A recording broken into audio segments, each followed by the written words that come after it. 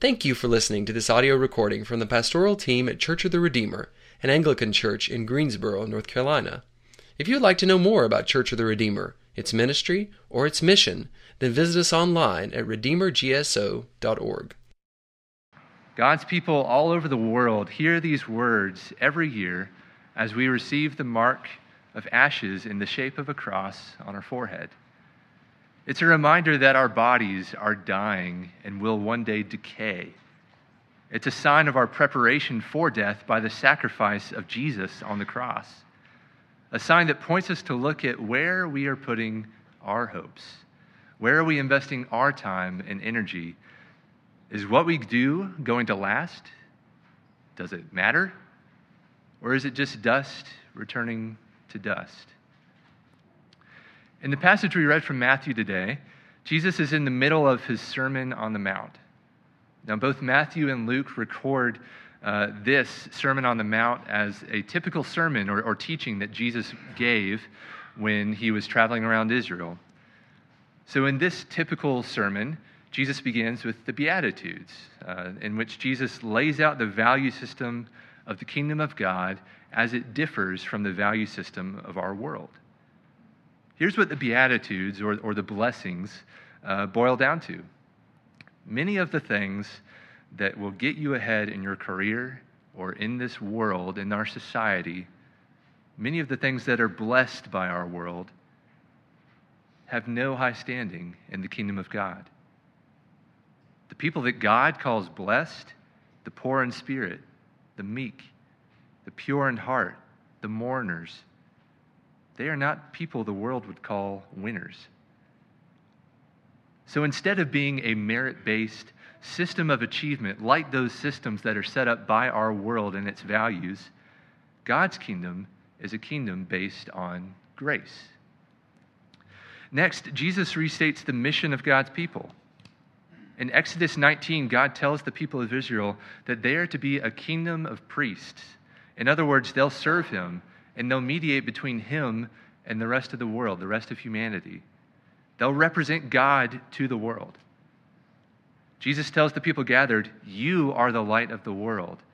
You are the salt of the earth, and warns them to keep their savor, their saltiness, to let their light shine so that others may glorify the Father in heaven for their good works.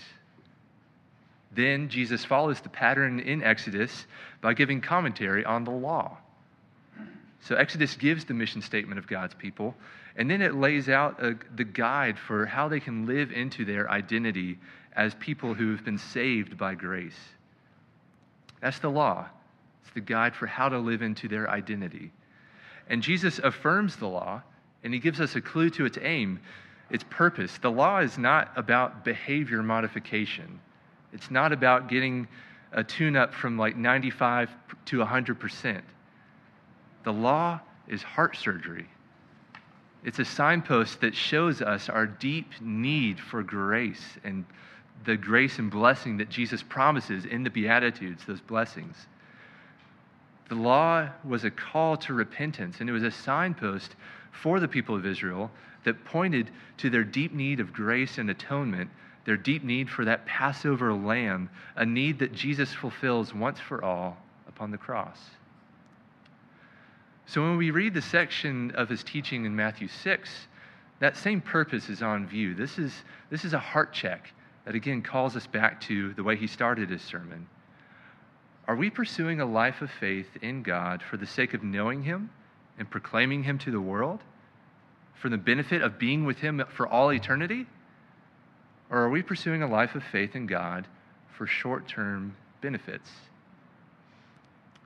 Who are people glorifying when they see our good works?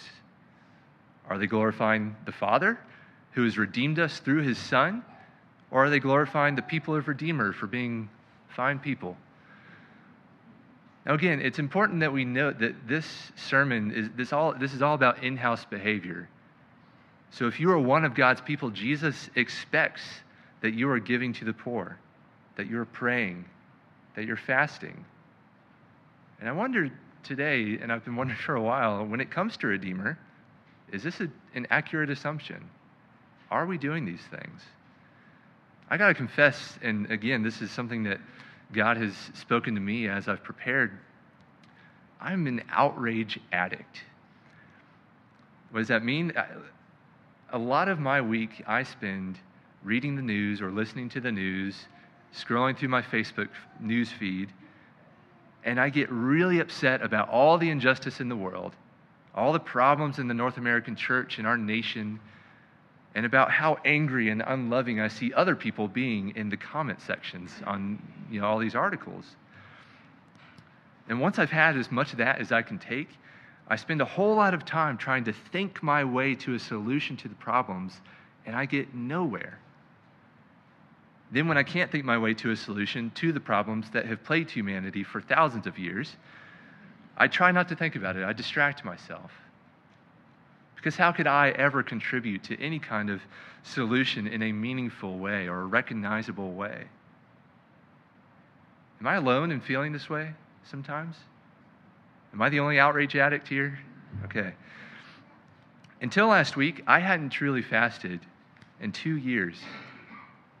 Imagine if we spent half the time and energy we spend getting upset about things we read online or hear on the news. Imagine if we spent half the energy and time fasting and bringing all these issues, all this evil in the world that we see, to the Lord. What would it look like for us to fast and mourn for our involvement in the corporate sins of our society? What would it look like for us to give sacrificially to those who need it most, or give our time sacrificially to what God is doing in this church or in this city and around the world? What would it look like if we as a church fasted and prayed in response to the evil we see in the world? As I said, Jesus expects that we're doing these things. What he's talking about in the passage we read is the motivation for them. Where's our heart in all these works and these acts of devotion? When you come to a farm work day, are you okay if your picture doesn't end up on Instagram the next day? When you give your time and energy to help your neighbors, are you okay if they don't say thank you or send you a thank you note? Are you okay if you don't feel fulfilled by that experience of helping them? When you give up certain foods or do a complete fast, where's your heart? When you give up meat or carbs, are you okay if you don't lose weight? When you go on a diet, are you okay if people don't know how much you're suffering?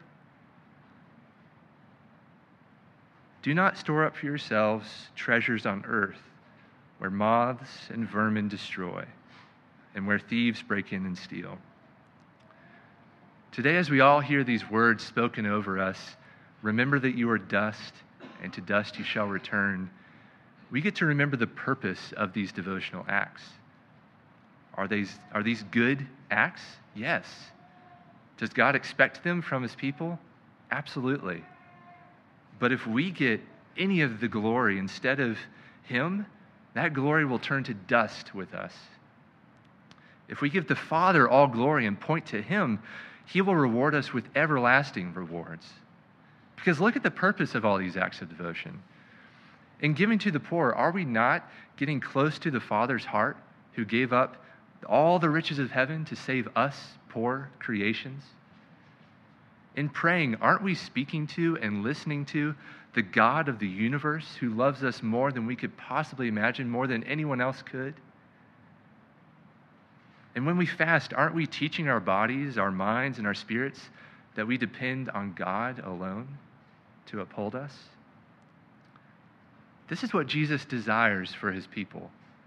He wants us to want him more than we want likes on social media, more than we want progress at the gym or the body that the culture values in a given week. He wants us to want him more than we want the acclaim or the respect of our heroes or the heroes of the world, the trendsetters. Because he knows all those things are dust, and to dust they will return. But his love is forever. His joy is forever. And if we put our hearts and treasure with him now, we will have a greater capacity to hold and enjoy his limitless love for all of eternity. So here's the hard truth in all this. Even among Christians, even at this church, but certainly among folks who don't believe what we do, you're not going to get any praise or fame for spending time in prayer each day or for modeling a prayer life for your family. You will not get any pats on the back for giving anonymously or for giving to folks who don't know how to say thank you.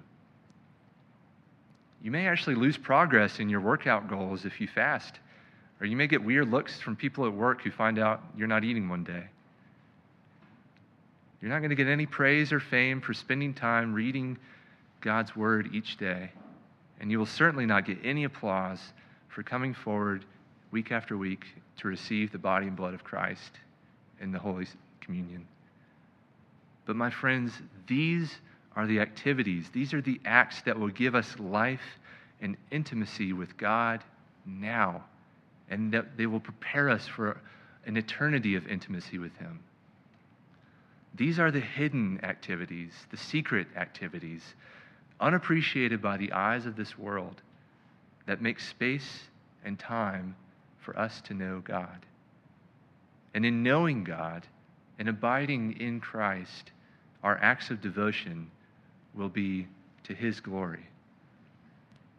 So this Lent, we invite you to seek the Father's glory with your fasting, with your almsgiving, with your prayers. We invite you in your community groups, in your families, with your roommates and your friends. Let's do a heart check together. Use the questions in this guide. I hope you got one when you walked in.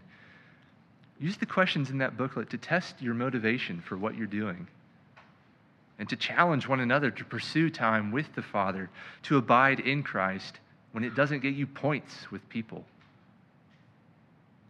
Is your daily routine aiding your life in Christ? Is your Lenten fast or your Lenten discipline enhancing your relationship with Christ? Are you getting to know Him better in prayer and in His Word?